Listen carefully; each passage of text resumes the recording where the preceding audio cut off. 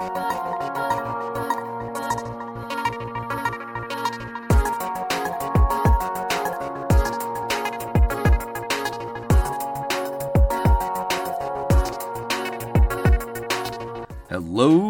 gamers. Welcome to episode 29 of GamersGalaxie. Today, we are talking about the hit game from the Immutable ecosystem, WAGMI Defense.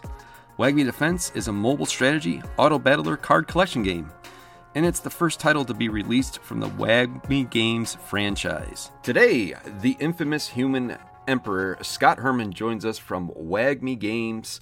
Scott, how are you doing today, brother? Hey, what's up, guys? I'm doing great. Happy to be here. Thanks for having me. Awesome. Yeah, just really looking forward to talking to you today. And Rubick, how are you doing today, sir? Yeah, I'm good, mate. I'm looking forward to talking to Scott. I've been playing the game for pretty much a bit after it came out. Was released in beta, private beta, so a couple of months now, I think. And I play it every day. And looking forward to finding out what else is coming. That's my biggest lookout for what I'm looking for. So, well, hopefully we can get some alpha out of Scott today. Yeah. I'm sure he gets that question quite a bit. So, yeah, Scott, tell us about yourself and your role at WAGMI Games.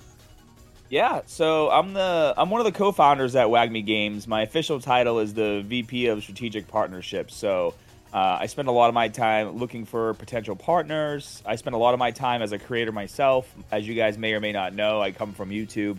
I had a YouTube channel for over 13 years teaching fitness online worldwide. Built over 3 million subscribers, 700 million views worldwide. And I've been able to really take everything I've learned with content creation and just networking in general and bring that to WAGMI and really blow out our gaming community. So, well, I'll go off on a tangent and start getting into details for questions you're going to ask me later. But yeah, so my main focus here is supposed to just be like partnerships and things like that. But you guys know how it is with a startup. We all wear many hats, so do a lot of other things here too. But I try to focus mainly on the community side of things. But as an avid gamer myself, I also give a lot of input on the functionality of the game too with our internal team. What is the inspiration for WAGMI overall? Like, not about the game itself, but just to start the company and to get it going and to choose the path you went on. Yeah, it's a great question. So we have an interesting backstory, and it leads into the reason why we're the only token with the kind of tokenomics that we have, where 84% of the supply is on the market, right? There are no VCs holding large supplies of our token that they're going to dump as soon as this market picks up. We're a completely bootstrapped company. We've done this ourselves since the very beginning. And so originally there were 4 members in WAGMI. I joined me and my business partner Costas joined about 3 months after WAGMI had already been created.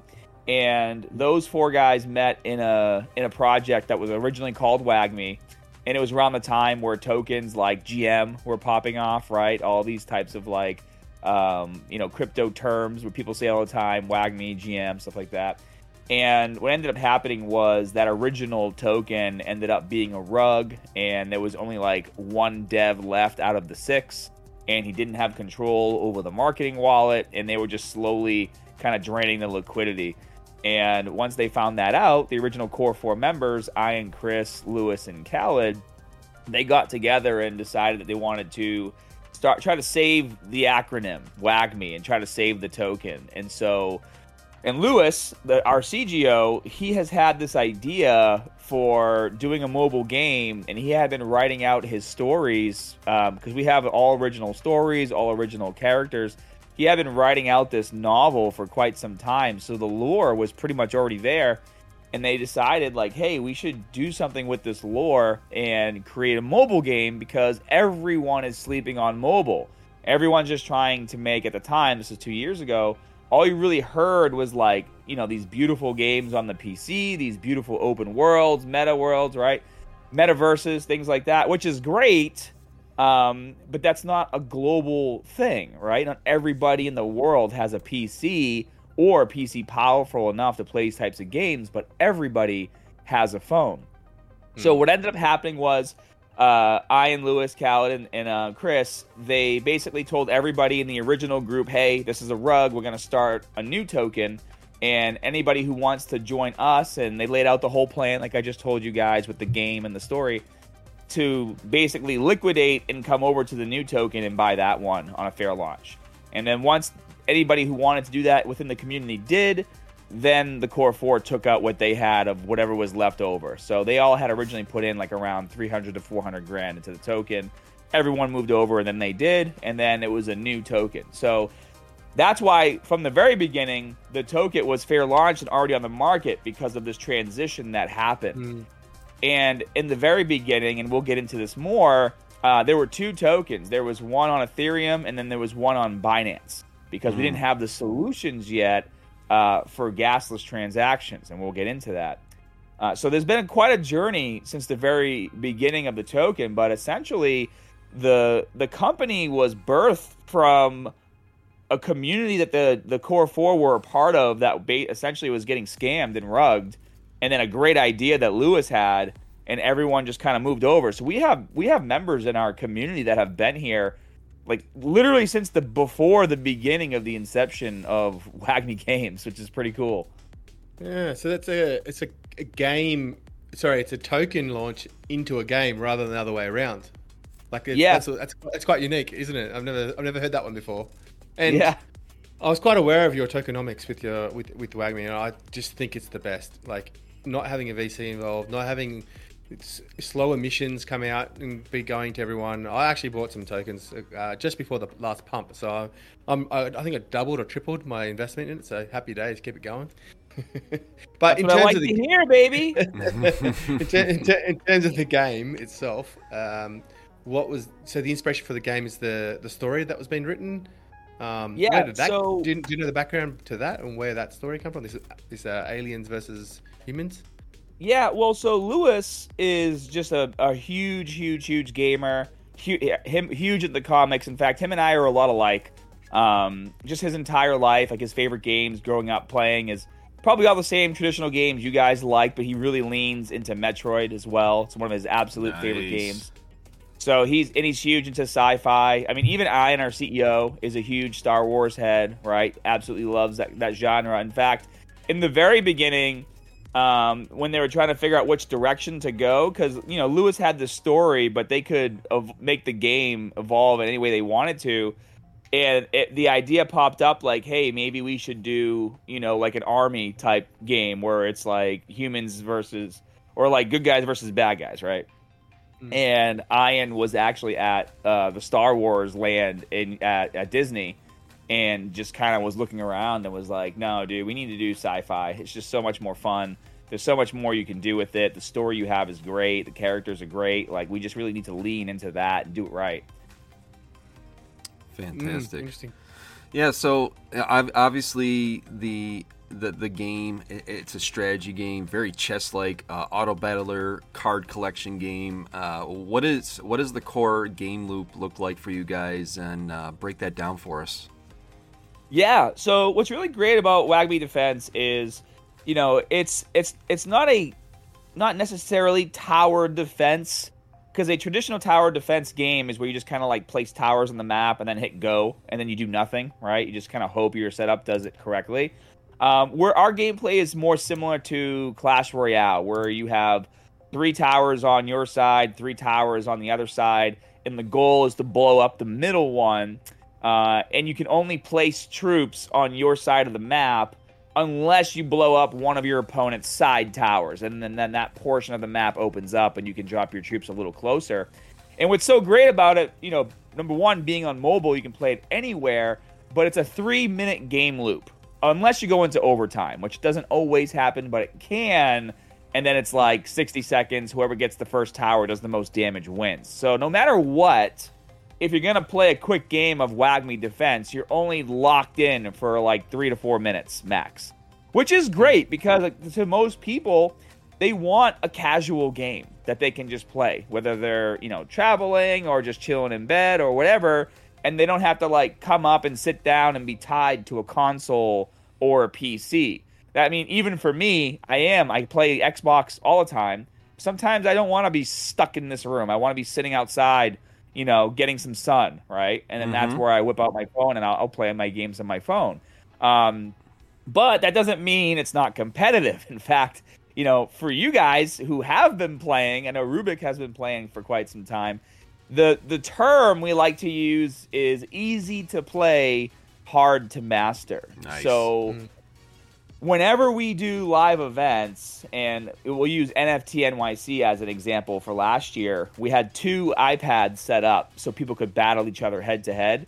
Within 15 to 20 seconds, you already knew how to play the game, and you were already talking smack. And that's kind of like how I've always gauged this. If we did ETH Denver last year, we did NFT NYC, we're going to be doing ETH Denver again this year.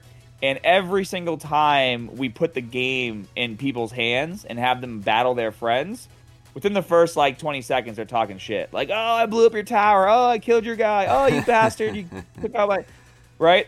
And it's because, again, the game is easy to play, hard to master. You're not having to, overthink the strategy.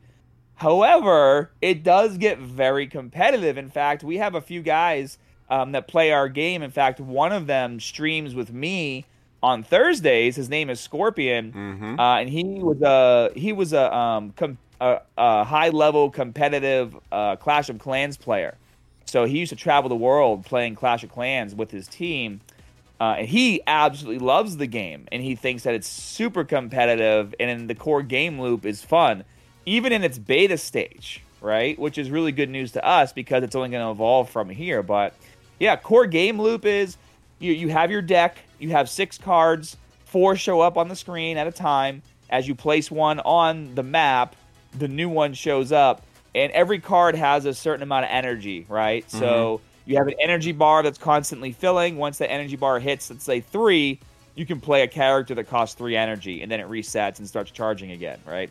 So you have to really plan your attacks and defense to make sure you don't get overwhelmed when you're trying to do a big push. It's fun.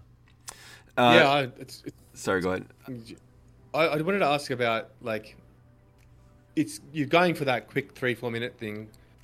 Is there going to be more depth to the actual a story behind it, or there's a PvE mode maybe, or an achievement mode, or different game modes, or is it going to be kept very simple? What's the long term plan? I guess that's for the actual game itself. Yeah, great question. Yeah, so basically, we have all of that in store moving forward. We already have the first about year of live op, already planned. For those of you who don't know what live ops is, it's the campaigns and all the special events that happen week to week in mobile games. The main reason why in beta we have PvP is because number one, we want players to see the game and enjoy it, and number two, it's been helping us out a lot with in-game balancing. So Esteban, our senior product manager, he actually used to work at EA. He was the lead for Apex Legends Mobile and Garana Free Fire, in charge of their ecosystems. He is constantly jumping into our live streams because we live stream Monday through Friday on Kick. We have our own custom category.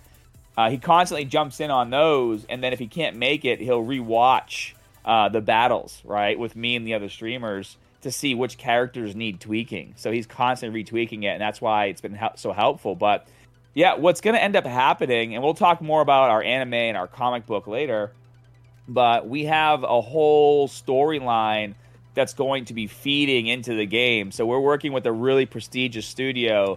Can't tell you who they are yet because we haven't made the official announcement, but they do have a ton of anime on Netflix that I know you guys have seen. And if you haven't, you're just not into the culture, I guess. But when I can reveal who they are and what they've worked on, you guys are going to be blown away. So we actually have a 53-second animatic that we're going to be releasing probably closer to global launch. And the story in that animatic revolves around our female character, General Melkros, who in the game is a cyborg. But in this story, it starts off with her as a kid, and it kind of shows her journey from kid to freedom fighter to getting captured by the aliens and then turned into a cyborg. And then that's going to lead into the fatui of the game, the first-time user experience, to where when you download and load the game for the first time, you're going to be hit with this like amazing cinematic. And then that cinematic is going to lead into like the tutorial on how to play the game. And now all of a sudden, you know, Melcros is teaching you how to play the game on screen. And the first map that's going to be available is going to be called Nemosh, which is already in the beta now. For those of you who are playing, you know, Nemosh. So that map is actually like the lab where she was experimented on. And so the storyline is going to be something along the lines of like, hey, you know, I escaped, but there's still other people here. Let's battle the aliens, you know, and try to release them and things like that. So as the game launches and all this stuff starts being put into the game, you're going to have the PvE. In fact, you'll have to hit a certain rank before you can do PvP. Not like it's going to be hard or anything like that, but just to make sure that players have a chance to, you know, battle an opponent that's not insanely good, right? So they actually enjoy the game and they can start to understand the mechanics. And then as the story evolves, so we actually just released a Medium article on Wednesday and announced our partnership with these guys called Adult Fantasy NFT. And these guys are masterminds when it comes to, you know, developing lore and making comics. They actually were creators at Marvel for the last like 10 years. Before that, worked at Cartoon Network. My friend Todd, I actually met him at NFT NYC last year. I mean, his background's insane. Like when he worked at Cartoon Network, you know, he did Samurai Jack, he did Ed, Edd and Eddy, right? He worked on all these big name IPs. And then when he worked over at Marvel, like literally side by side with Stan Lee at some point, right? So we hired these guys to create the comic book. So you guys know we have a comic already on OpenSea called Nephi Wars, and it's kind of telling the reason why the aliens and humans are fighting. So with the animatic that we're creating around Melcros, we hired Todd and his team to help us flesh that out. And then now we're going to be releasing like a 20-page comic that's going to further tell her story of, you know, what happened to her when she was a kid. Like her parents get captured by the aliens. That's why she becomes a freedom fighter. And explains like her power a bit more. So in the lore, she has the power over this pink isotope called a Dalium, which is why her hair is pink. And when you play the game, there's a lot of like pink kind of like energy around her. And even when she swings like her sword. So she's basically going to be, and this is why it's good to have guys that know what they're doing. So we're using her origin story as a vehicle to further flesh out the lore of the universe, right? Mm-hmm. So you're going to learn more about Nephi and the aliens and everything that's happening, but through her origin story and what happened to her. So yeah, we're definitely, so I guess to answer your question, yes, it's going to be much more than just PvP. All of that good story is going to go into the game and be a part of your journey, the user's path, right? And then as the story expands, you know, we can pull from all of those different storylines to bring cool live op opportunities into the game, new characters into the game, new skins for older characters, right? Different weapons, different attacks, different abilities, things like that. So yeah, there's a big plan moving forward where we're really letting IP, you know, be in the driver's seat. Fantastic. Man, I got a couple quick points to make. So to rewind a bit, well, it's amazing. Like you're talking, it's almost like you're reading my mind. I preloaded videos to throw up while we're doing this. It's something that I do now. And while you were talking about your kick stream, I actually had that up at the same time, and everything you were talking about was lining up perfectly. So you have like this mystic Star Wars force about you. I can tell it's just you're just feeding all the energy in and going along with the program. And I told Rubick, Libra, man, that's what we do. Yep. I told Rubick before we came on, I was like, man, these guys are marketing pros, but it's not just that. I can see the foundational blocks that you guys are putting in place to, it's not just a game, it's a brand, it's a culture, and all those things that you just talked about, people might not, they might overlook them, but like they're so critical because you're building something that has some meaning to it. It's not just a token. It's not just a game. It's a culture, and I really like that. Rubick, you had something you wanted to. Go ahead. I was gonna say, if I can be a bit candid, I think the issue is it's just experience. And when I say what I'm about to say, like, you just have to listen to it from my point of view. So for me, I've already done like all the cool like being popular stuff. I don't care anymore. I mean, I have a YouTube channel that's world renowned. I mean, this whole last 2.5 years, no matter how many calls I jump on with people all over the world, 9 times out of 10, after like 15 minutes, they go, "Oh, I think you taught me how to deadlift when I was in college. I used to watch your fitness videos," right? And that was my goal, to teach fitness to the world. I think like my how-to plank video has like 30 million views. Like, it's ridiculous. But my content's all out there. And then before I started YouTube, I was on a reality TV show called The Real World, which at the time, one of the most popular reality TV shows in the United States. For those of you who don't know what it is, it's like one of the original shows where they take 7 strangers, they put you in a house, and then they film you for 3 months to see what happens, right? And then after that show aired, my popularity soared. I was living in New York City, free VIP everywhere, drinks everywhere. I was getting paid to go to bars just to like take photos of people. Like, it was crazy. And I'm a pretty humble guy. Like, my parents raised me right. And so I used that opportunity to, you know, as a stepping stone to try to get to the next thing, which was my YouTube channel. And then, you know, from there on my YouTube channel as well, I was the first influencer to ever get a supplement sponsorship. Like, I created the category.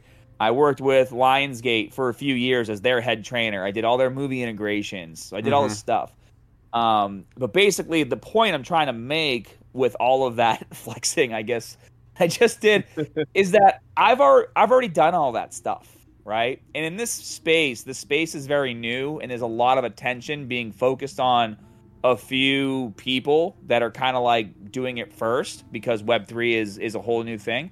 And sometimes that can go to your head, and sometimes you forget that, like, dude, you're building a business. Expect to work your balls off and not benefit from it for a year or two, even as a creator. Like, when I first started YouTube and started creating, I didn't make any money. I was relying on, you know, getting paid $1,200 to do an appearance at a bar to pay my rent, right? And I was basically working YouTube Monday through Friday, 8 hours a day, making no money. And then I'd do a bar appearance Saturday night, and that would go towards paying my rent and getting me groceries. So, like, it's a grind. And with WAGMI, you know, we have our own category on Kick. I knew as soon as the game was ready, I was like, we need our own category on Twitch. We're not there yet. They're probably not going to give it to us. But Kick will give us one, because they're also in beta and they're trying to beat out Twitch. Right. And so I contacted them. I'm like, hey, this is who we are. Here's my background. I said, I'm looking for a partnership. I don't want anything from you other than a category, so that as I get my army of creators and my community together, I can bring them to one place to see WAGMI content. And then also, like, when you, like, for you guys, if you guys are out in public and you want to show somebody WAGMI games, you know, of course you can load it on your phone, or you can just load up the Kick app and you can show them clips right then and there. Look, people are playing this game. It's fun. And I knew how important that was. And I'll tell you another thing. It's not fun starting at 0. Okay? Right. It's not fun starting a category at 0 and streaming for an hour or two, you know, 4 or 5 days a week, and having 1 or 2 people watching. Nobody wants to do that. But that's what we did. That's what I did. Now the category has 100 people. We just hit triple digits, which is a huge deal. And whenever we stream, we're averaging, you know, 30 to 40 people. In fact, sometimes we'll have 50 to 70 people watching concurrently for an hour, which is huge in Web3, especially with a game that's in beta.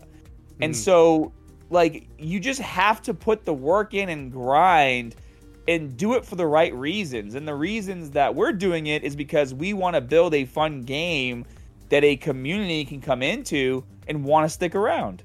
Yeah, that's what I'm talking about, the stepping stones you guys are putting in place. You've done it in your career, and WAGMI Games is doing it right now. That's something that I'm really seeing. So, Rubick, what's your thoughts? He's hired some pretty high, big hitters as well in the team. Like Esteban was one of them. There's someone else recently as well that was pretty high up in EA as well, wasn't it? So yeah, so we hired Brent Pease back in March of last year.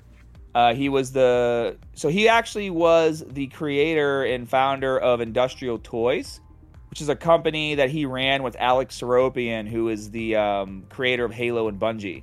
And so EA actually bought Industrial Toys, and then Brent went to work for EA, and he was a general manager there. He was managing like 150 people, right, on different projects. And so we got Brent, we got Esteban, and we have a couple other guys that work for us that are from EA as well that specialize in things like telemetry, data acquisition, right?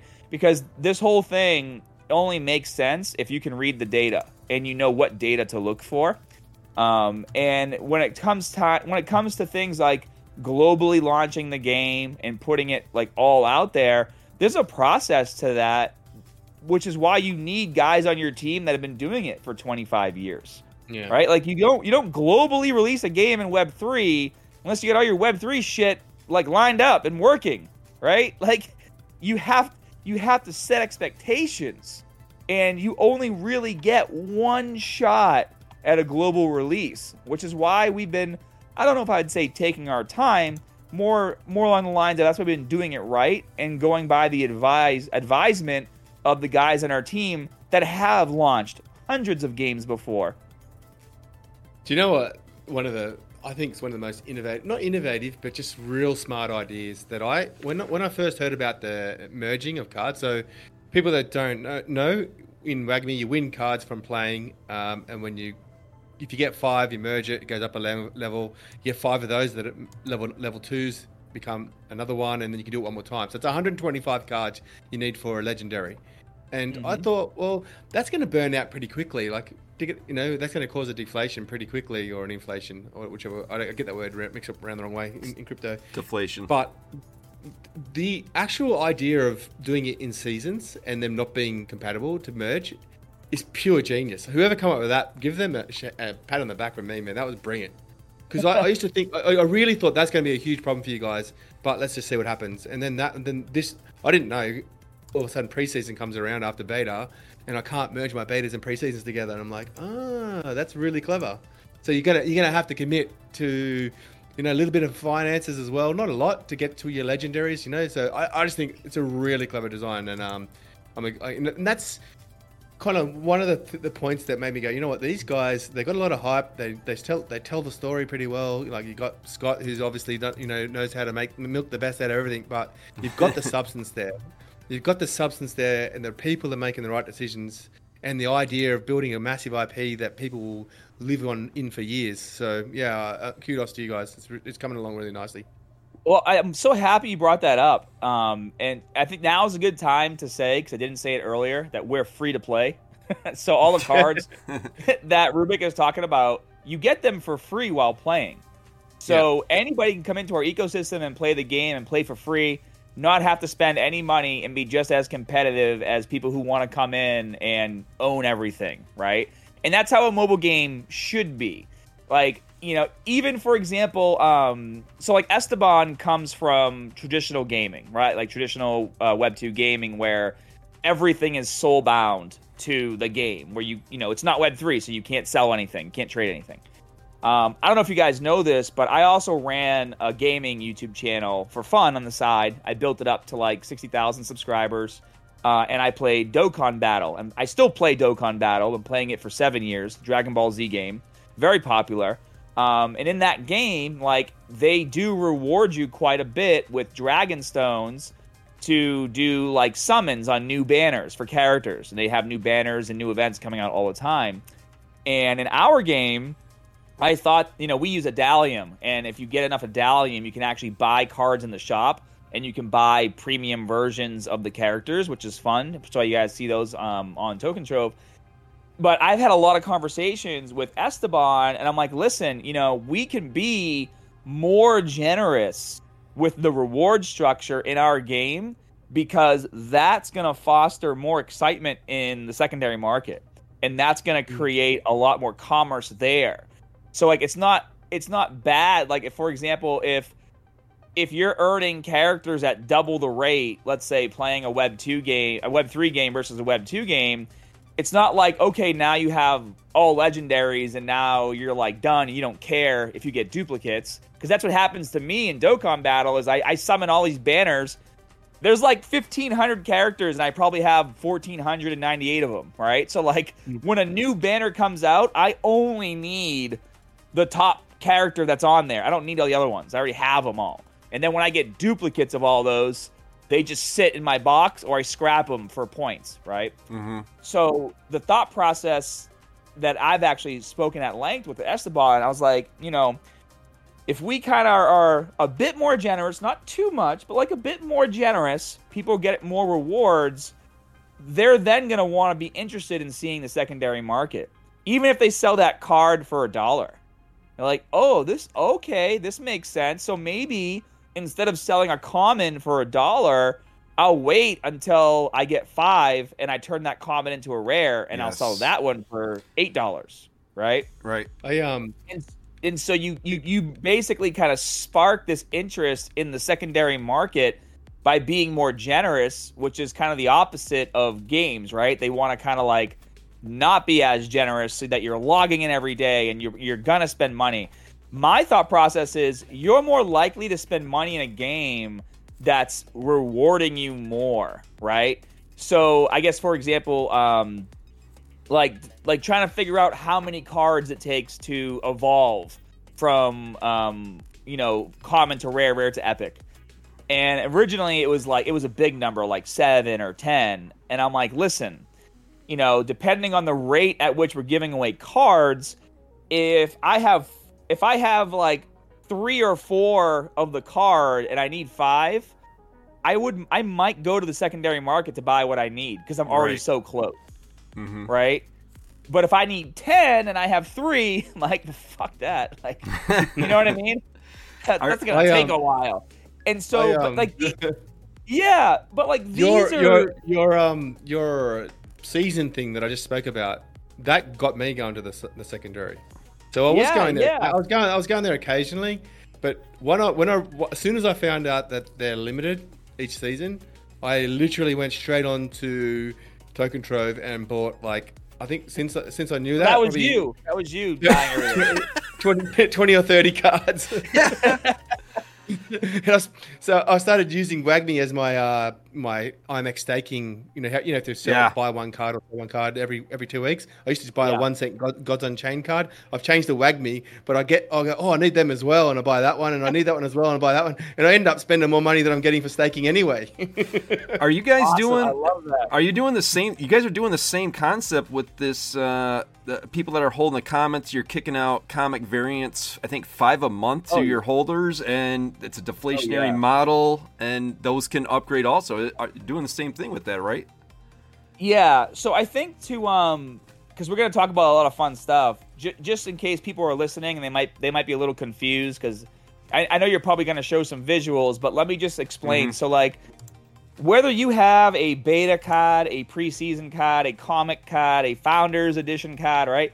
It's the same character in the game, right? It's the same character that you're dropping on the map. The difference is, when the match starts and you see what I have in my deck, it's a flex, right? And it's a collection, like Pokemon. Like, you're trying to collect your favorite characters. So you don't have to have all these different variants to play the game and be competitive. We're not paid for power. We're not pay to play. If you started playing right now and you started getting the preseason cards, because we're in preseason, and you're battling somebody who has beta cards, it's still the same characters on the map. It's just that, if you have beta, you're much cooler, right? Mm-hmm. So, and every single card can be leveled up to level 10. Now, increasing the rarity, like we've been speaking about, where you go from common to rare, rare to epic, epic to legendary, the spread of power from common to legendary is like 5%. So it's enough to make you like want to grind for it, right? Because you want to have all the power. But in reality, 5% isn't enough to give you a massive edge over somebody who has common variants if you have all legendary. It's like if you have 100 health points, the legendary card is 105, right? And I think it's so important to make that distinction just so that people understand, like, oh, if I don't have time to get all legendaries, what's the point? Well, that's just the collection side. Like, you don't have to do the collecting. You can just play with level 10 commons and be just as competitive in the game. It's just fun to level up your cards, right? Obviously. Right. The kind of people are going to play this game are going to want to level up their cards for sure. They're the gamification side of it, it's got me. I'm hooked. You can tell. Well, yeah, and also too, like everyone's talking about like what's the new term, play to airdrop and all this bullshit, right? Mm-hmm. You literally log into WAGMI every single day. You get your free chest that has cards, which are NFTs. Whenever you win a battle, you get a chest that takes like 16 hours to open. You can have 4 chests at a time. As soon as that chest opens, you're getting free cards, NFTs. So it's like you're getting all the NFTs for free, and we're not making you like charging you to burn these cards. Yeah. And I think that's important to note because in most other games, like for example, I play a lot of Big Time, and I'm not going to knock Big Time. I love the game, but like to make an hourglass, I get charged a shitload of resources to do that, right? Like they really charge a lot for you to craft in that game. But I mean, it works. That's how their game model works, and that's fine. But in WAGMI, we talked about this. I was like, I don't think we should charge Nefi or Dalium or even WAGMI token to level up the rarity of the cards, because if you do that, leveling up the rarity of the cards is going to drop significantly. And all of that fun and excitement that's around that is going to be gone, right? Right. And again, like the business side of the brain is probably thinking, oh, if we charge like, 50 cents every time somebody did that and we have 1,000 people doing it, that equals X amount of dollars. And the gamer side of the brain is like, fuck you, dude. Fuck your 50 cents. I got 2 suggestions. They're going to be quick ones. First one is a draft mode in the game. So you have not just 6 cards, but you got the whole kit of say 20 cards or maybe 10 cards, and you draft and the opposite opponent can cancel one of your cards. So you like 4 of your cards. So you play. Oh, I like that. Yeah, that's a cool. I like that a lot. I've seen that in games before. Mm-hmm. Yeah, it'd be really cool with once you get a lot more depth to the game. I need to write that down. Hold on, write that down. I'll send you a message. I bet he's gonna be like, "Oh yeah, I already have that idea." Bastard. Of course. Yeah. And also to encourage more play in a day, instead of just one win get you a chest, maybe you have to play a certain amount of games to get that chest. Maybe 4 or 5 games. Well, yes. I mean, a lot of that infrastructure is going to be changing a lot. So, like, we have an entirely new user interface that we're going to be launching relatively soon, hopefully next month. We've actually been rebuilding the core structure of the game, the code of the game since the beginning of the year. That's why, like, there's been, like, small updates to the current game right now. But all the big updates are going on the new code because it doesn't make sense to do the work twice, right? Yeah. So even the file size is so much smaller for the new game. I think this one's like 2 gigs, right? And then the new one's like 256 megabytes or something like that. I don't know. I might be messing up my bytes, but whatever. It's a lot smaller because it needs to be if you want to be on phones in different parts of the world that don't have the latest iPhone or latest Android. You need to be able to have a game that's playable, right? And still have good quality graphics. All the new characters.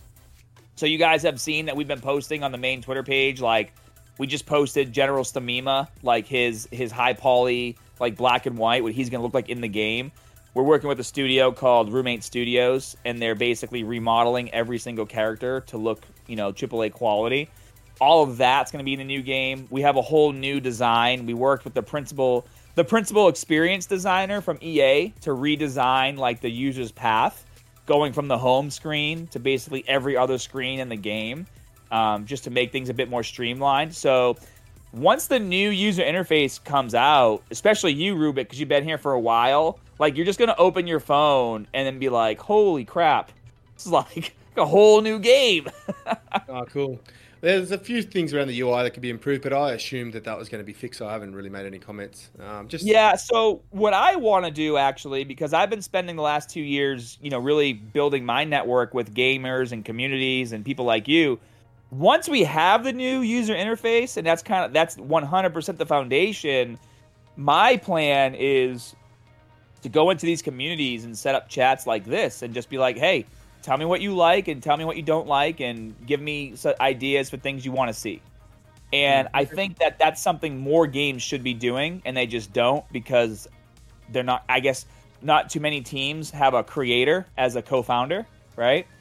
But that's how I see things moving forward. Like, I'm not the smartest person in the world, and just because we're working with, people that have worked at EA and Bungie and Respawn, doesn't mean they have all the best ideas either. I want to talk to the guy who's been playing video games his entire life, and knows what frustrates him and what makes him happy in a game. And in fact, that's why a lot of what you see in the game for like structure and things that we talked about earlier, me and Esteban, I'm not a game designer. I don't know how to code. I've played enough games my entire life. Because my personality is a grinder. Like, I'll grind a game to 100% completion. I refuse to look shit up on YouTube, right? Like, I want to figure it out on my own.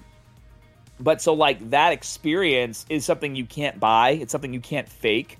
And so when I talk to Esteban and we go back and forth on ideas, like, that's how we come up with these amazing solutions, right? To make things fun. Be careful what you ask for with me, though. I wrote 2 pages full of feedback on GOG, and about 2 weeks later they announced that they're cancelling the game. So true story. I'm not afraid. I ripped into them. I completely and utterly ripped into them and said, this is the most boring game I've ever played in my life, blah, blah, blah. But I gave reasons why and what they could do to improve it. And I said that boring, man.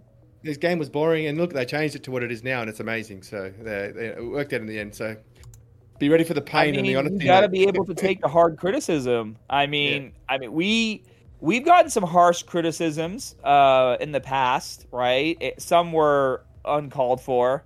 Like when we launched our Founders Edition, there was so much FUD around our Founders Edition cards from the gamers, from the players and the creators and the, these different communities, mainly because they just don't listen to any. And I'll speak on that briefly.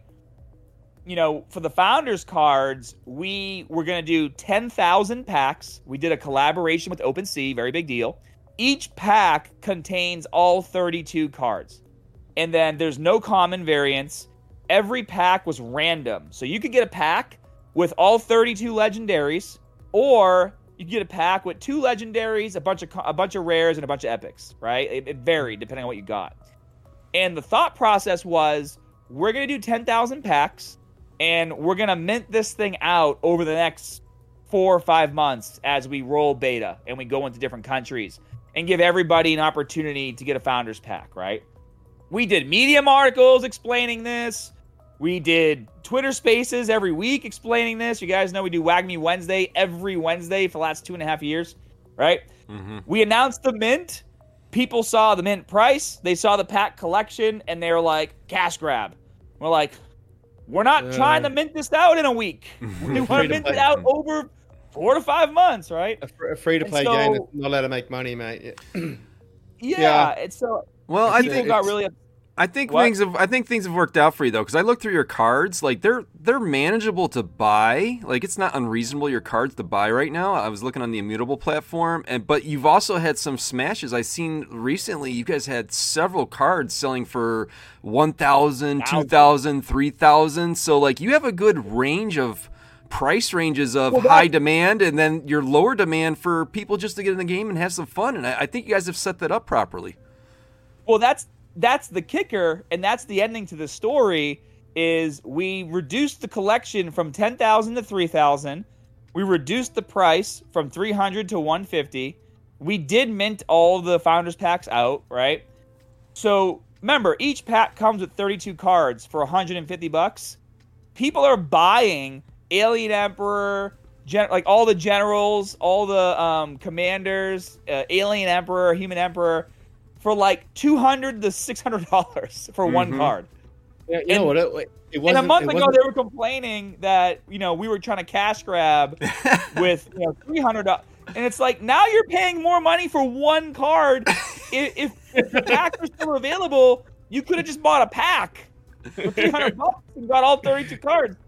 But Mate, again, right? And here's the thing: I was upset because I don't like. I pride myself on having a good reputation. That's how I built Scott Herman Fitness to 3 million subscribers. I'm right. I'm known for being honest, right? And as much as I had to swallow my pride on it, we just said like, okay, if this is how everybody feels, we'll make an adjustment. And then, we made the adjustment, and then I did a lot of videos with creators like Addis is great, kind of explaining what I just told you guys. And the energy towards us shifted immediately. And it kind of worked out in our favor because the reputation became, WAGMI listens to the community. They listen to the creators. Nice. They don't just, try to, let their pride get the best of them. So things happen for a reason. And you did wrong. What? Do you know what you did wrong? Do you know what you did wrong, Scott? What? You made a drop for something that actually had utility. If you just did a stupid picture, right? Just did a stupid picture and said this is going to go to the moon and paid some influencer $1 billion to say it's going to go to the moon, you would have sold 40,000 packs and 40,000, and everyone would be, yay, look. And you could have had to launch on Exterio as well because they're the ones that know how to milk it. So, dude, I will tell you, we're working with a company called Halika for all of our analytics and our affiliate system. Mm-hmm. And they were showing me how to track data on all of our NFT collections, and our retention rate of people who have bought our NFTs is like 95 to 98% of people still holding those. Like, it's insane. It can compare to like the top 10 collections, right? Of NFTs, with their retention rates like 40%. So the proof is in the data. Right? Yeah, absolutely. I think you guys are doing it right. I know it can be frustrating for you at times, but you're setting those cornerstones in place, those building blocks, and I think people are going to respect that. And long play, it'll work out for you. So, if you didn't get frustrated, nobody gives a shit about what you're doing. Absolutely. We're gonna. You know what I mean? We're going to move into a few questions about Immutable, and then we got a fun section for you. But is there anything else that you wanted to say about the actual gameplay or the cards or anything before we moved on? I will say that, so we have these bad boys. I know you guys are on video. Woo! Yeah. Have you seen these yet? Yeah, you got the 0, don't you? The number 0? Yes. So mine links to the entire collection because he's 0. Mm-hmm. Mm-hmm. So somebody DM'd me, I forget who it was. They're like, I got number 1. I'm like, great, I have number 0. So there's only 1,000 of these. We've released the first 250. I'm going to be releasing the next 250 soon. Anybody who wants to claim the NFT, all you got to do is just if you want to reach out to your community guys, send me a list of all of the MetaMask wallets, and I will whitelist them all so you guys can all claim one. And then if you want to print it, that's different. That's through 3D Houdini. It's like $55 to print it and have it shipped to your house. Not bad. We don't take any profit from that. We just want to do something cool. Mm-hmm. But all of the printed emperors link to the NFT. So it's a one-to-one collection. And if you don't want to print it and you just want to hold the NFT for free, you can do that too. Cool. Very cool. Oh, nice. So I noticed you guys kind of have, it looks like you work with OpenSea, you're on Immutable, obviously. I think you're with Altura also, if I'm not mistaken. We just built a marketplace with them. Yep. So what you went with Immutable a while ago. What was the reason you wanted to go with them? So before we got on Immutable, and what was actually very special about getting with Immutable was that we met with Elena in Texas, and that was our first meeting of me meeting the other Core 4 members. So, like, we all planned a trip to Texas to meet with Elena at Immutable to basically pitch WAGMI. And this was back when the game was just on a web browser. It wasn't even an app yet, right? Mm-hmm. So that's how early this was. So me, Ian, Lewis, Chris, and Khaled all met for the first time in Texas and had our meeting with Elena. And then I'll tell you a funny story later. I won't go off topic. Anyways, so it has to do with a punching machine and dildos, but we'll get to that. Whoa! We'll get to that later. That's the hook to keep you listening. So we were on BNB and Ethereum with our token, and we're like, how are we going to do how are we going to make this game work if people have to pay like $5 for a $2 NFT? It doesn't make any sense with gas, right? Mm-hmm. And so we saw Immutable as the immediate solution. So we met with Elena, and she loved the game, loved what we were doing, loved the lore. You know, she presented us to the rest of the Immutable team, and that's how we became like founding members with Immutable. And the main focus was we saw what they were doing. We started as the only solution to have NFTs in a game that makes sense. Gas was transacting. And as soon as we got partnered with Immutable, we actually got rid of our BNB chain, because even on our beta, we had the NFTs on BNB as well, right? We got rid of all of that. We merged the token to a new contract, our V2, which is why you guys might see the token only goes back, a certain amount. Mm-hmm. And we moved it to be just on Ethereum with the token, and then all of our in-game assets would be on Immutable for gasless minting. Yeah, there was back when you signed that, they were like super advanced. There's a couple options now you could have gone with for the gas free as well, but there's other tools as well that have come out that I'm sure that you'll talk about later. That was like my experience of using Passport from the Web3 auth login.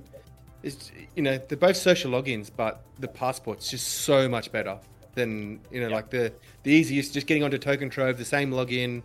I tried to get the other one working, and it didn't work for some reason. Or you know what? Hopefully they'll put Passport on later, and as soon as you implement a Passport, I gave an email address. All the tokens were moved over there, NFTs, and I didn't even know it was that simple. And then I just was able to trade straight away, and I started trading then. I wasn't trading before at the start, so it made it so much better. The Passport. I assume that's part of the.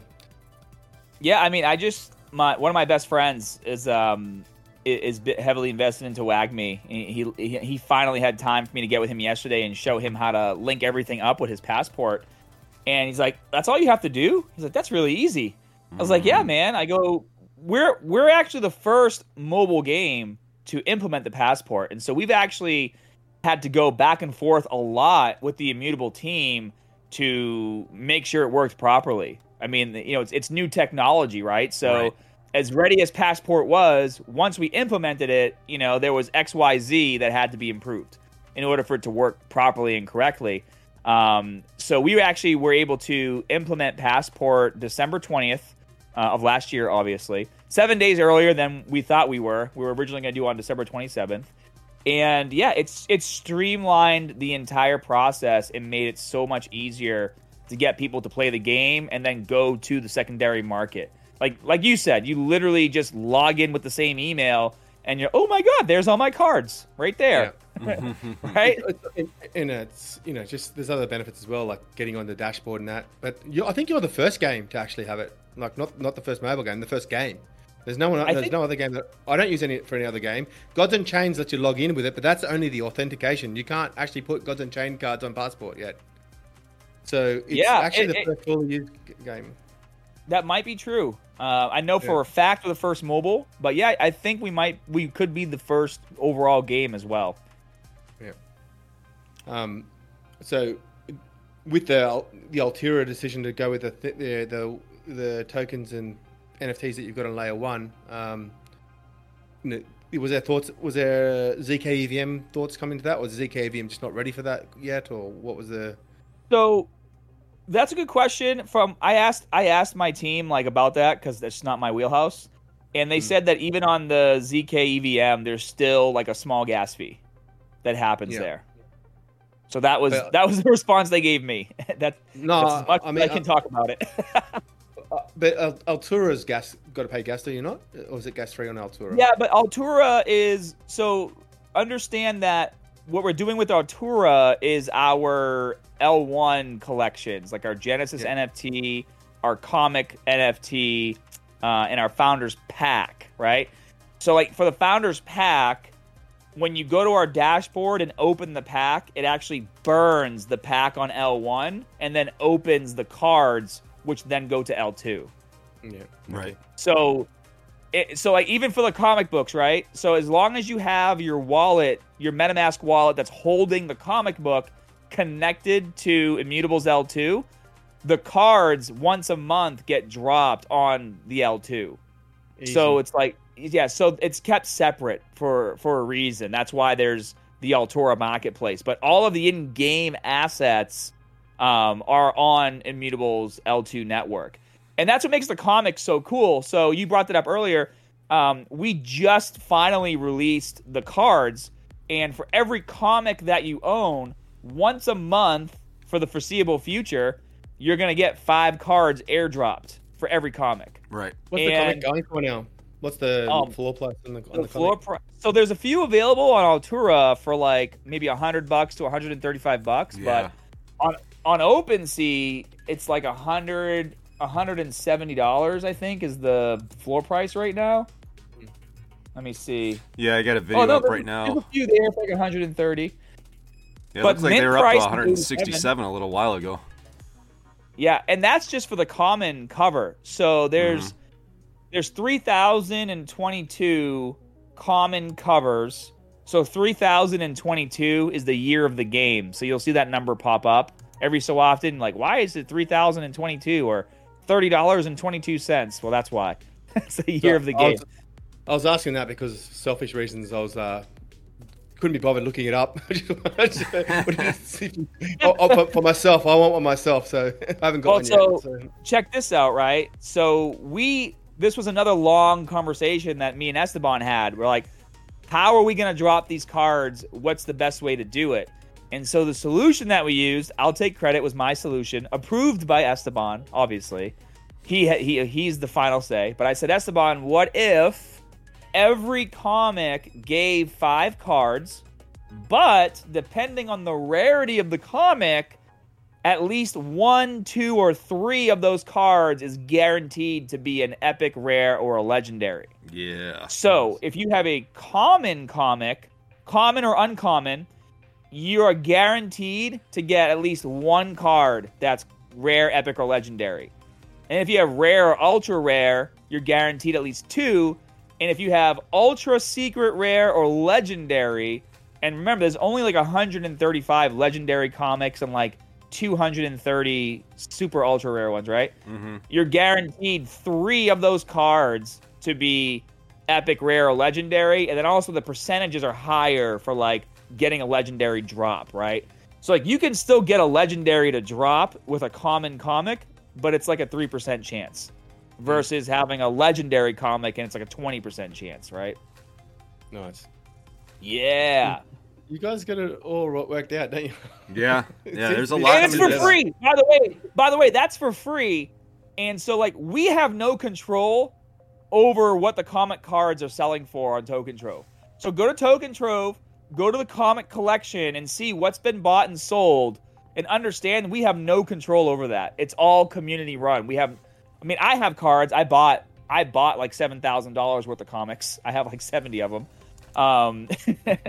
If we have comics, it's because we bought them. Like it was a fair mint. You had to mint the comic to get one, spend the money. So I have comic cards. I'm not listing them. I'm a hoarder. I'm hoarding all of them. Awesome. I'm like, I want a complete set of legendaries. I have to grind for it just the same as everybody else. Right. Absolutely.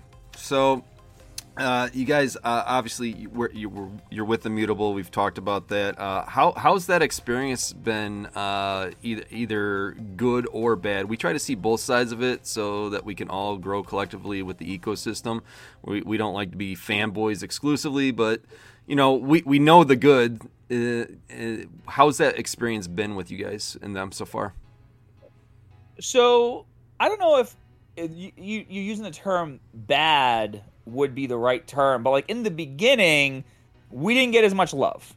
It was the focus was always on Gods Unchained. It was always on Illuvium. It was always on Guild of Guardians, right? Mm-hmm. But I mean, rightfully so. Like we were just starting out. We're building up our business, building out our company, and then as we started doing more and getting more attention, we started also getting more attention from Immutable as well with posts. At the last NFT NYC, they had us at their booth like the entire time. They gave us our own section there with our games and with our things set up. And that's just business, right? Like if the IP is doing well, you're going to get more attention and you got to put the work in, period. So in the beginning, the relationship, we have, always a great relationship with like tech side and getting things set up and having meetings. But on the promotion side, it was very slow because we just weren't there yet.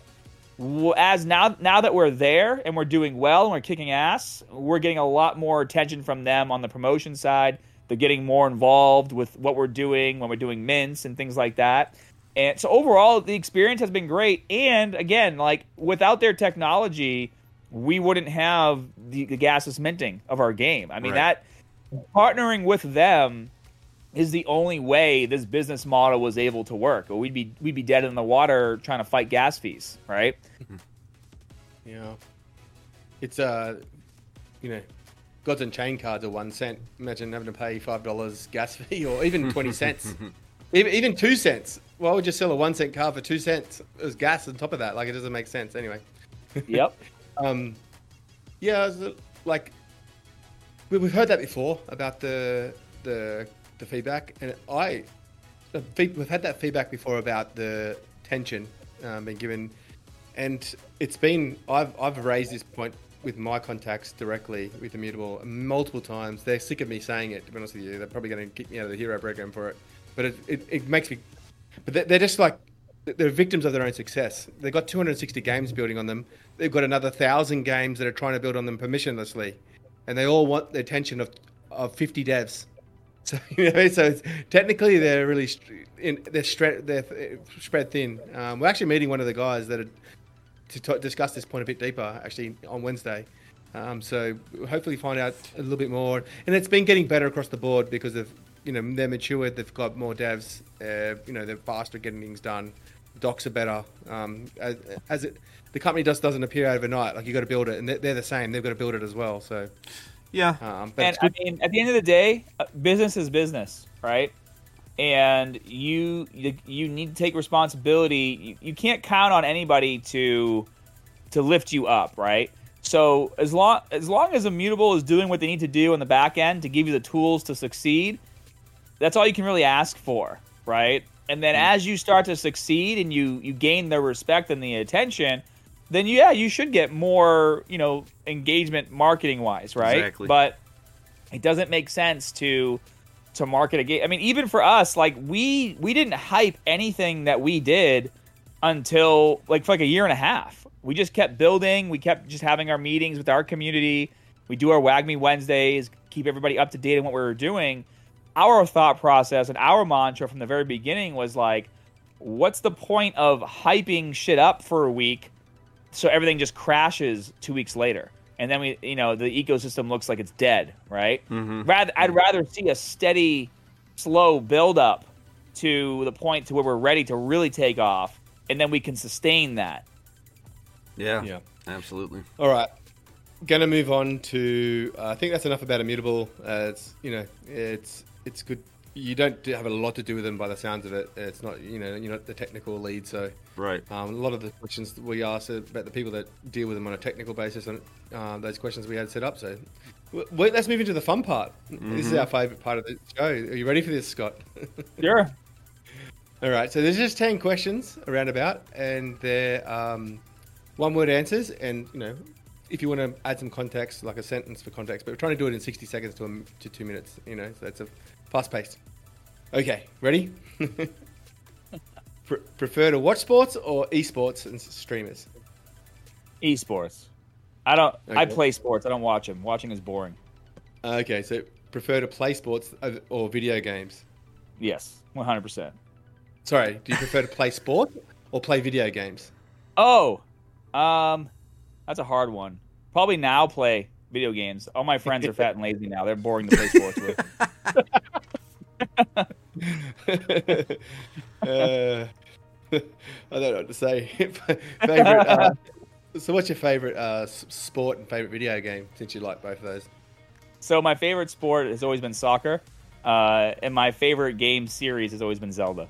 Oh, nice. Messi or Ronaldo? Don't really care. I don't watch sports. I just play them. I mentioned that in an earlier comment. Okay. Congratulations! You make a lot of money kicking a ball. Go fuck yourself. Did you 900 million? Like, meanwhile, I grew up working my balls off to make, very little money. Yeah. I grew up watching anime. I was more into okay, when I was a kid, like grade school, all my friends would talk about like these like athletes and shit. And my thought process was back then, like we're talking like early, like 4th grade, 5th grade, 6th grade. I was like, wow, your heroes can throw a ball and kick a ball and, whatever, block balls. My heroes can fly. They can save people. They can run into a burning building and pull people out, right? Like, that's just how my brain worked as a kid. Very simple. So I just kind of grew up idolizing superheroes and comics and those kind of values versus watching sports. I just don't care. Nice.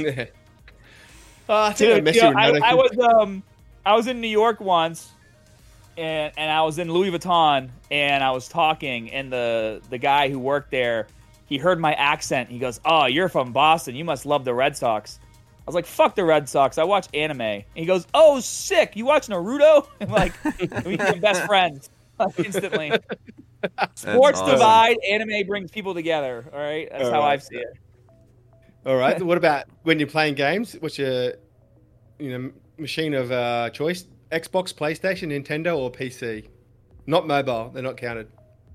I mean, I have all three, but it's usually Xbox. Me and my boys grew up playing Xbox. But obviously, like,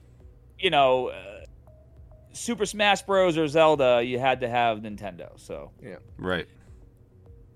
Books and movies. movies. There's a closet over here with about 1,500 Blu-rays in alphabetical order. So Wow. Alphabetical order is impressive. What's your and I favorite built movie? the shelves, and I wrapped all the shelves with carpet because I collect the steelbook versions of movies, and I wanted to make sure when I slid them on and off the shelf, it didn't scratch the bottom. You're a hardcore collector on all kinds of levels, I can tell. I'm just looking at your background. You haven't seen my pop collection? No. What, Oh, okay. what's your favorite movie? What? Holy Holy smokes. Wow. What is that? Those are pops. Collection of what? My What Funko are they? Pops. Funko Pops. Yeah. Yeah. That's a collector. awesome. I got a cousin like you. No wonder you like blockchain collecting side Oh, of yeah. things. Absolutely. Makes sense. I love collecting.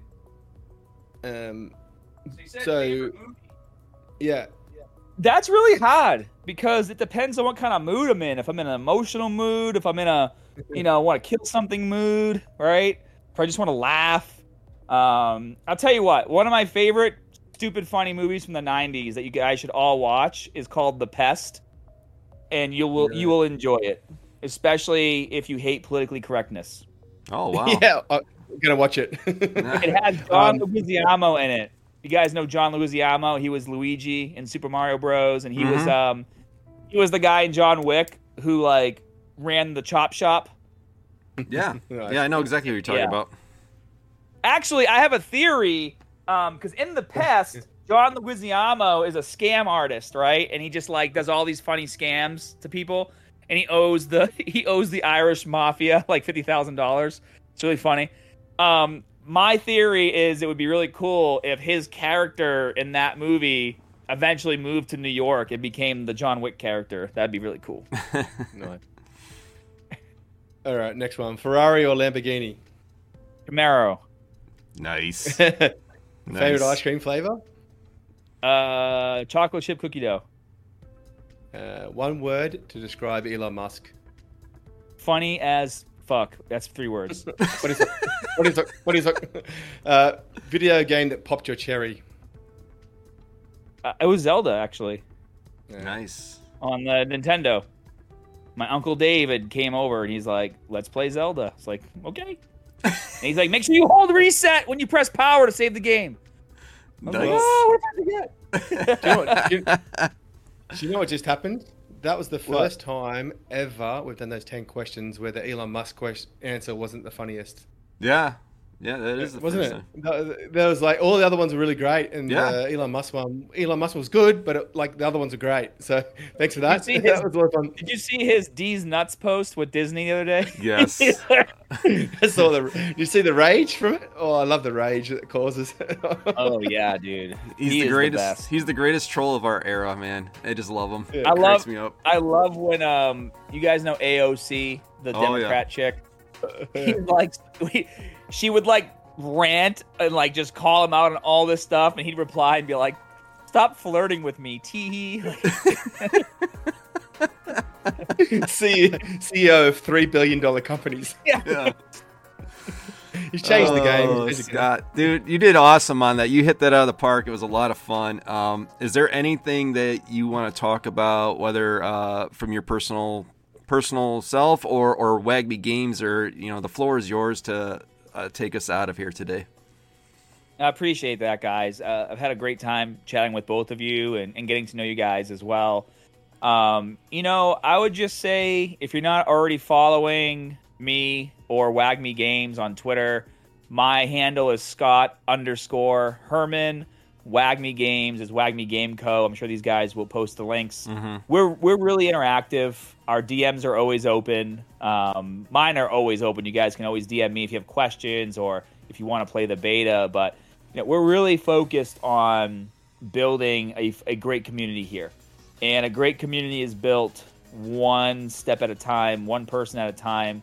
And it's the accumulation of all these amazing personalities coming together, which has made Web3 what it is today. And it's my intention and my job to make sure we don't lose sight of, how we got here. And it's through community. So we have a lot of really big things coming for you. I know everybody says that, but we legit have some really big things coming for you guys.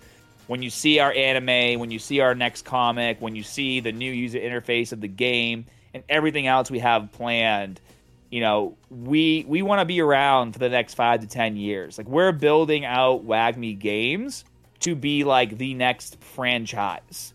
There's a huge opportunity right now. I don't know how much you guys pay attention to pop culture and Disney and movie sales and everything that's happening in that world, the writer's strike and all that stuff. Mm-hmm. The numbers have shown that people are just sick and tired. I never thought I would live in a world where people were sick and tired of Star Wars and superhero movies. I never thought never thought that would happen. But losing $100 billion and your name is Disney says that, right? Mm-hmm. And so people are craving new stories. People are craving communities to attach themselves to. That are just there for the reasons why you were here in the very beginning, right? It's I never started playing a video game because I could make money. So why should I think in Web3 that's going to be the reason for success? All the games I play, all the movies I watch, it's the story that keeps me coming back. I'll rewatch, I rewatch movies all the time. Some of the movies I rewatch the most are Jay and Silent Bob movies. Just because they're so politically incorrect, it brings me back to that nostalgia of growing up in the 90s and early 2000s, right? When not everyone was offended by everything. Yeah, dude. So it was a better time, right? Not to say we're going to be insanely politically correct or anything like that, but we're going to be focused on telling good stories with amazing characters. We're going to be focused on a game that's fun first, and then Web3 elements get brought into it. We never talked about our token. Our token is going to be a 100% utility token in the game. You can use it to buy things in the game like you would COD points or V-Bucks in Fortnite, right? Mm-hmm. You use the token to get the battle pass. We're going to have in-game wagering where you can only use the WAGMI Games token for a skill-based battle, winner takes all. Things like that. So you're going to start to see a lot of that unfold as we roll into the new user interface, because that's going to be like the final foundational like code that we're going to build this game on. And we will be globally launched this year. So, really? There's a lot coming that you guys need to be ready for that we've been working on for like 4 or 5 months. You know, again, like I said earlier, we don't tease a lot of stuff until we're like really close to making it go live. I don't want to tease something 6 months ago and then, you know, everyone forgets about it and be like, oh yeah, here's that thing. No, there's a way to market big opportunities. And it's like, okay, we're a month away from releasing this. Now let's start generating hype, right? Now let's do a lead up and do fun events and giveaways and get everybody excited. Or else you just have the traditional buy the rumor, sell the news. We don't want to ever really be buy the rumor, sell the news. We want to be, oh shit, WAGMI's doing something else. I better get my ass in that community because it's only going to go up from there, right? Yeah. Well, I'm looking forward to seeing all this new stuff come out, and the anime as well. I'm not a massive anime watcher. I've watched a few, and but it's, you know, I watched the Dota one because I'm a Dota player, obviously. That was good, right? Yeah, it got a bit boring at the end, to be honest with you. A bit weird. League of Legends one was actually better. Sorry to say that, but even though that's hurts me to say that, it was just a bit better quality. But yeah, look, I'm really looking forward to watching the anime of this and getting into the world of WAGMI. Like, it's fun. I play it every day, but like, if I know the story of all the characters in that, it's going to be so much better. So I can't wait for that to come out. Well, thanks for your time today, Scott. Here's the thing, right? So, for example, like when I play Dokkan Battle, my favorite character is Broly. So any team I can put Broly on is the team I want to play as. Well, in our game, we don't want there to be like a single meta. Like when I play Call of Duty, I could give a shit what gun I'm using as long as it's the best gun and it kills the fastest. And that changes like week to week depending on what Call of Duty wants to do. In our game, we want people to build strategies around their favorite characters. You know, you might not spend any money in our game, but if your favorite character is General Talos and we give him a new skin that's badass, you're probably going to buy it, right? Because he's a favorite character. So you have to have good lore. It's just like, it just makes things more exciting. I mean, you guys, like this right here, this is the special edition Tears of the Kingdom for the Switch for Zelda. I paid like $300 for that, and I haven't even opened it. Just, you know, I took the game out, and that was about it. But that's just the way it is. It's just the way we operate. Like the things that we truly love, like we're willing to spend money on, right? That's why, like, as much as I like digital collectibles, I can't surround myself in my man cave with digital collectibles unless I want to put, like, you know, color changing picture frames on the wall or something like that. Right. That just like rotates them. Like I want to have my physicals. I want to have the things I love, like that remind me of why I'm doing what I'm doing. Like when I walk into my room and I see my One Piece wall and all my Dragon Ball Z pops and now my own characters, right? I'm seeing my own characters in physical form. It's like, man, we're really doing something cool here. Yeah, absolutely. I'm learning more and more about this project, and it's getting me a lot more excited. You guys are clearly pros at marketing, and now I'm seeing the building blocks that you guys are putting in place. There's a substantial amount of substance to your product. It's not just the game. It's a whole buildup of substance, and this has been absolutely amazing. Definitely going to be diving into the WAGMI community a whole lot more. You've been absolutely great. I love your aura. I love your passion. I love your energy. And we thank you very much for the ample amount of time you've given us. And I can't wait to see what you guys come out with next. The next game that you guys got coming out here eventually. and just watch you guys progress. And I can see why Immutable is giving you a lot more deserved attention. And yeah, just appreciate you coming on today. Thank you, guys. Happy to be here, and thank you to everybody who's listening and made it to the end. You made it to the end. All right, guys. Hopefully you were laughing along the way. Yep. All right, Scott, you take care. Bye, guys. Wow, that was WAGMI Defense from the franchise WAGMI Games. Man, there's so much more to this game than I realized. I seen the game being played online. I was really impressed with their marketing aspect, but after talking with Scott, I can really see their building blocks of what they're trying to do, how they're really trying to put substance behind that branding, and I'm very, very impressed with it, and it's got me thinking different about it. I actually rated them 11 in my top 100, and now I'm starting to second guess that maybe I need to pay them a little more respect and maybe inch them up into the top 10 somewhere. What's your thoughts, Rubick? Well, you can. We're going to do that every 3 months, so you'll get your chance to show that off shortly. But since that top 100 we did already, do you know how many changes there are? There's like 30 changes to that. About 5 games out and 25 games in. It's crazy. That was only like less than a month ago. So yeah, it's going to be hot competing for those top spots. But true. After that interview, I've learned a lot, actually. I didn't know about the Premier cards, that you could buy them with. I knew what that stuff. You get a few, like 1 or 2, Adelium, but you can buy that as well. So you can buy that with cash. So just like buy gems in Clash of Clans or any of those games, you can buy non-soft currency to buy in-game items. You can do that on WAGMI as well, which we didn't talk about in the interview. But I didn't know I knew there was premium cards, but I didn't know where they came from, and now I do.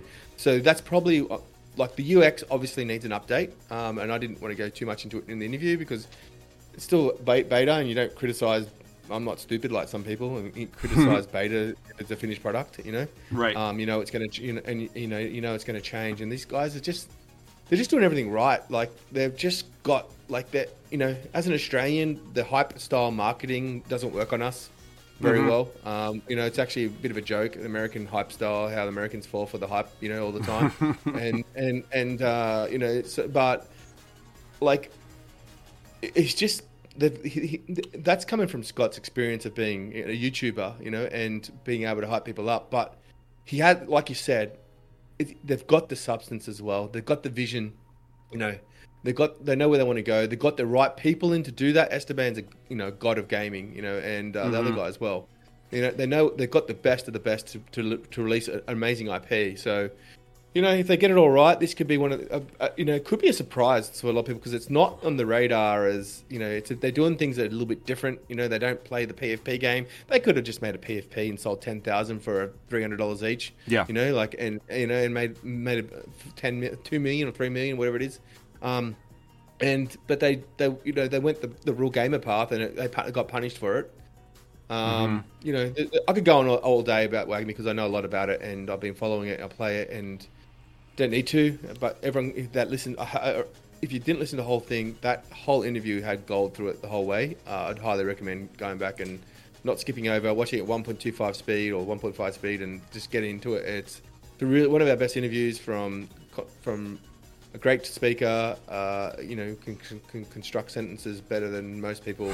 And, I really enjoyed it personally. Thanks for coming on the show, Scott. I really enjoyed that one.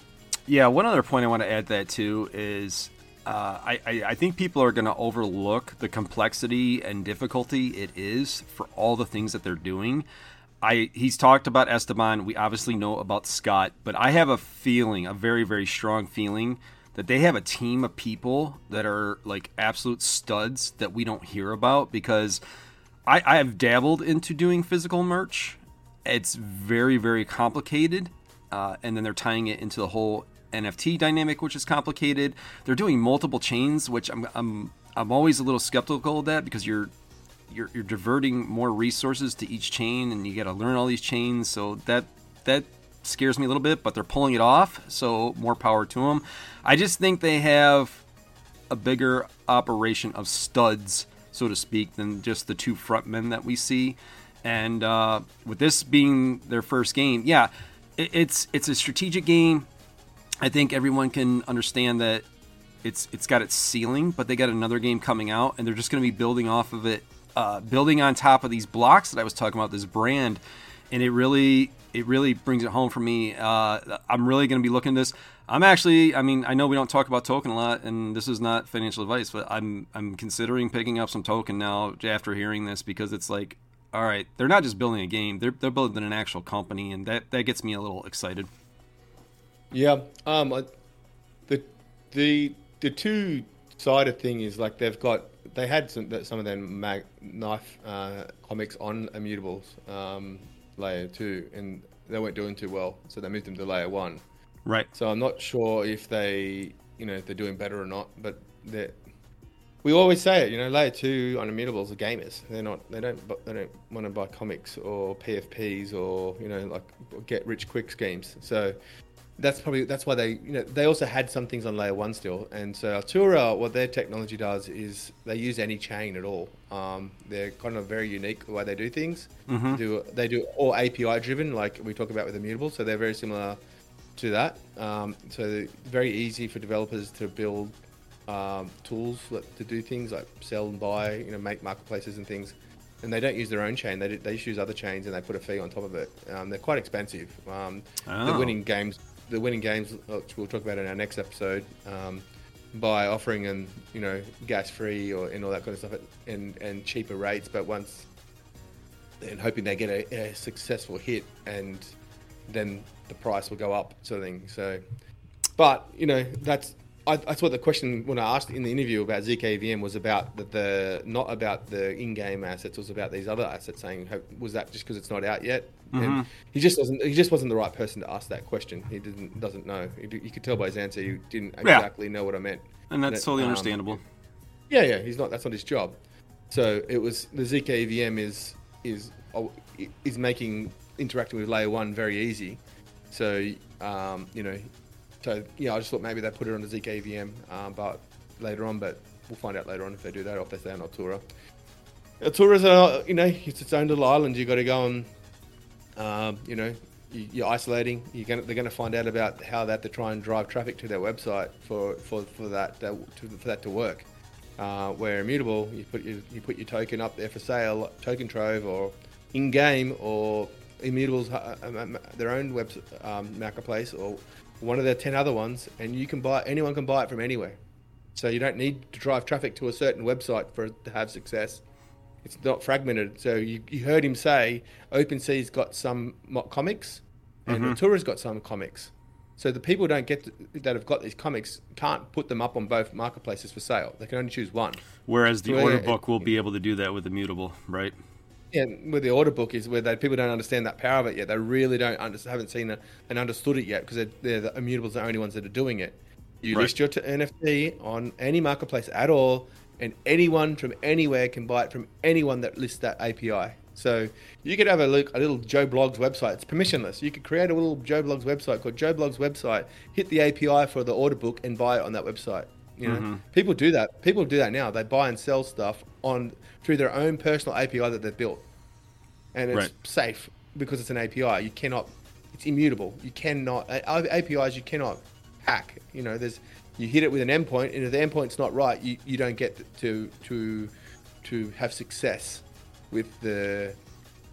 So it's kind of like a blockchain in that similarity in the mutable part of an API. So, you can't hack the API. So right. So it's safe, and that's why they can do it. That's why they've done it that way. Again, people are going to see it, mate. They're going to go one day. They're going to go. There's been criticism for this, because there's been no marketplace really nail the feel. Like Token Trove's the best, but they don't put everything on it, and the way they lay out the tokens is just they're fragmented. Your wallet, you don't get to see all your NFTs in one on their page that's in your wallet. Someone that builds a marketplace where you can customize what you see and what you don't see, and as a user, and that they allow all assets to go onto the marketplace, not just the ones they deem to be worthy or pay the 1 fee. That'll take over. Maybe that's Sphere. Yeah, that's ZKVM. They aren't only though. Anyway, that's it was a lot of information in that interview, and it was got me more excited for what they're building. I didn't know they were building an anime, which will be awesome. I have been getting into anime a little bit lately. Watched One Piece. Watched a couple of the League of Legends and the Dodo one, and I've watched a couple other ones, Dogma something Dogma. Mm-hmm. So yeah, I'm starting to see why people like it. I used to think it was a bit, very niche. Yeah, it's a very big niche. Yeah. So yeah. Yeah, great. It was a great interview, great time. Really enjoyed talking with Scott, and I think we nailed this one out of the park. And this was episode 29. And thanks to everybody for tuning in, and make sure you hit that like and subscribe on the video for YouTube. We are on RSS audio, which you're going to hear this first on there. Make sure you check out the video. You get to see all the stuff we were talking about if you couldn't see it while you're listening to it on RSS. And my friend Rubick, I hope you have a great day. Everybody take care. Bye-bye now. See you next one.